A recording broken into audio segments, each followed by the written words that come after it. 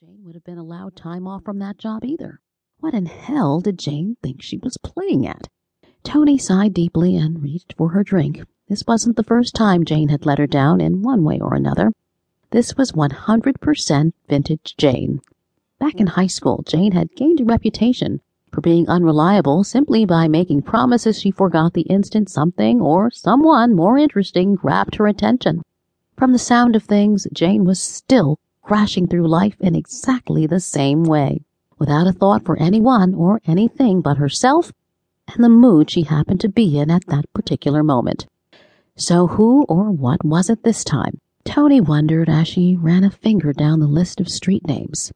A handsome face, the promise of more money and a better job, or, knowing Jane, had she simply woken up one morning, realized she'd made yet another promise she couldn't keep, and decided she needed a change of scenery before all hell broke loose. Although if Jane had just taken off to avoid whatever it was she couldn't or didn't want to deal with, why bother to leave a forwarding address with her previous employer? Except she hadn't. At least, not exactly. And certainly not the way a normal person would have done. Tony did a quick replay of her conversation with the assistant manager of the Paris hotel.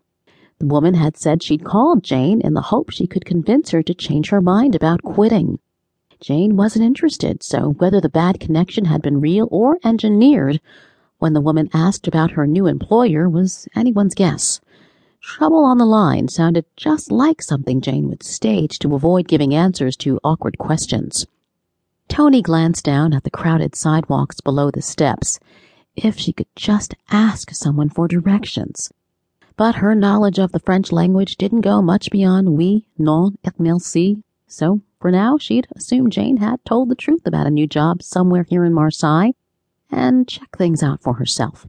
After going down the list of streets a second time, she refolded the map and returned it to the pocket of her backpack.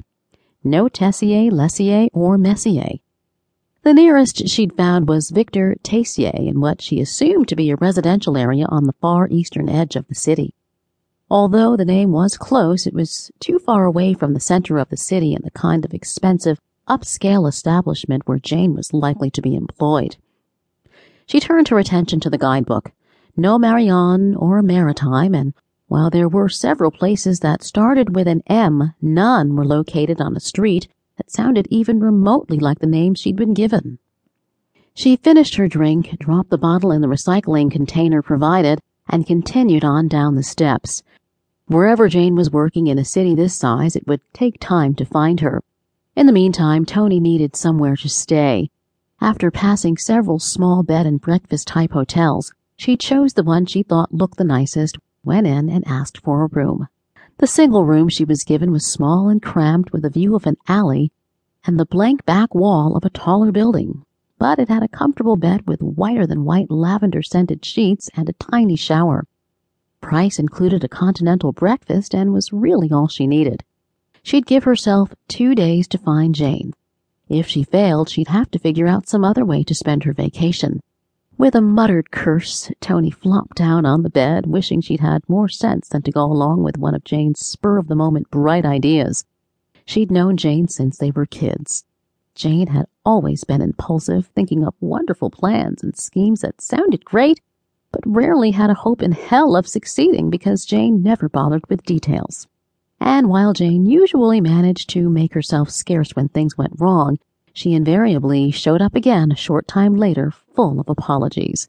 Despite everything, Tony decided there was an outside chance Jane had found herself a better job, and maybe the bad phone connection had been genuine. Trouble on the line was not exactly unheard of, so bad it had been impossible for Jane's former boss to understand more than the name of the city where Jane was now working. And just maybe if I go outside and look up at the sky, I'll see a bunch of pigs flying back and forth, laughing their heads off at my stupidity, Tony said with a frustrated groan as she pushed herself up and off the bed in one swift movement. Rather than getting into the complications of renting a car and spending more time concentrating on traffic than seeing the sights, when Jane had mentioned Europe's superlative train service, Tony had agreed it sounded like the best way to travel.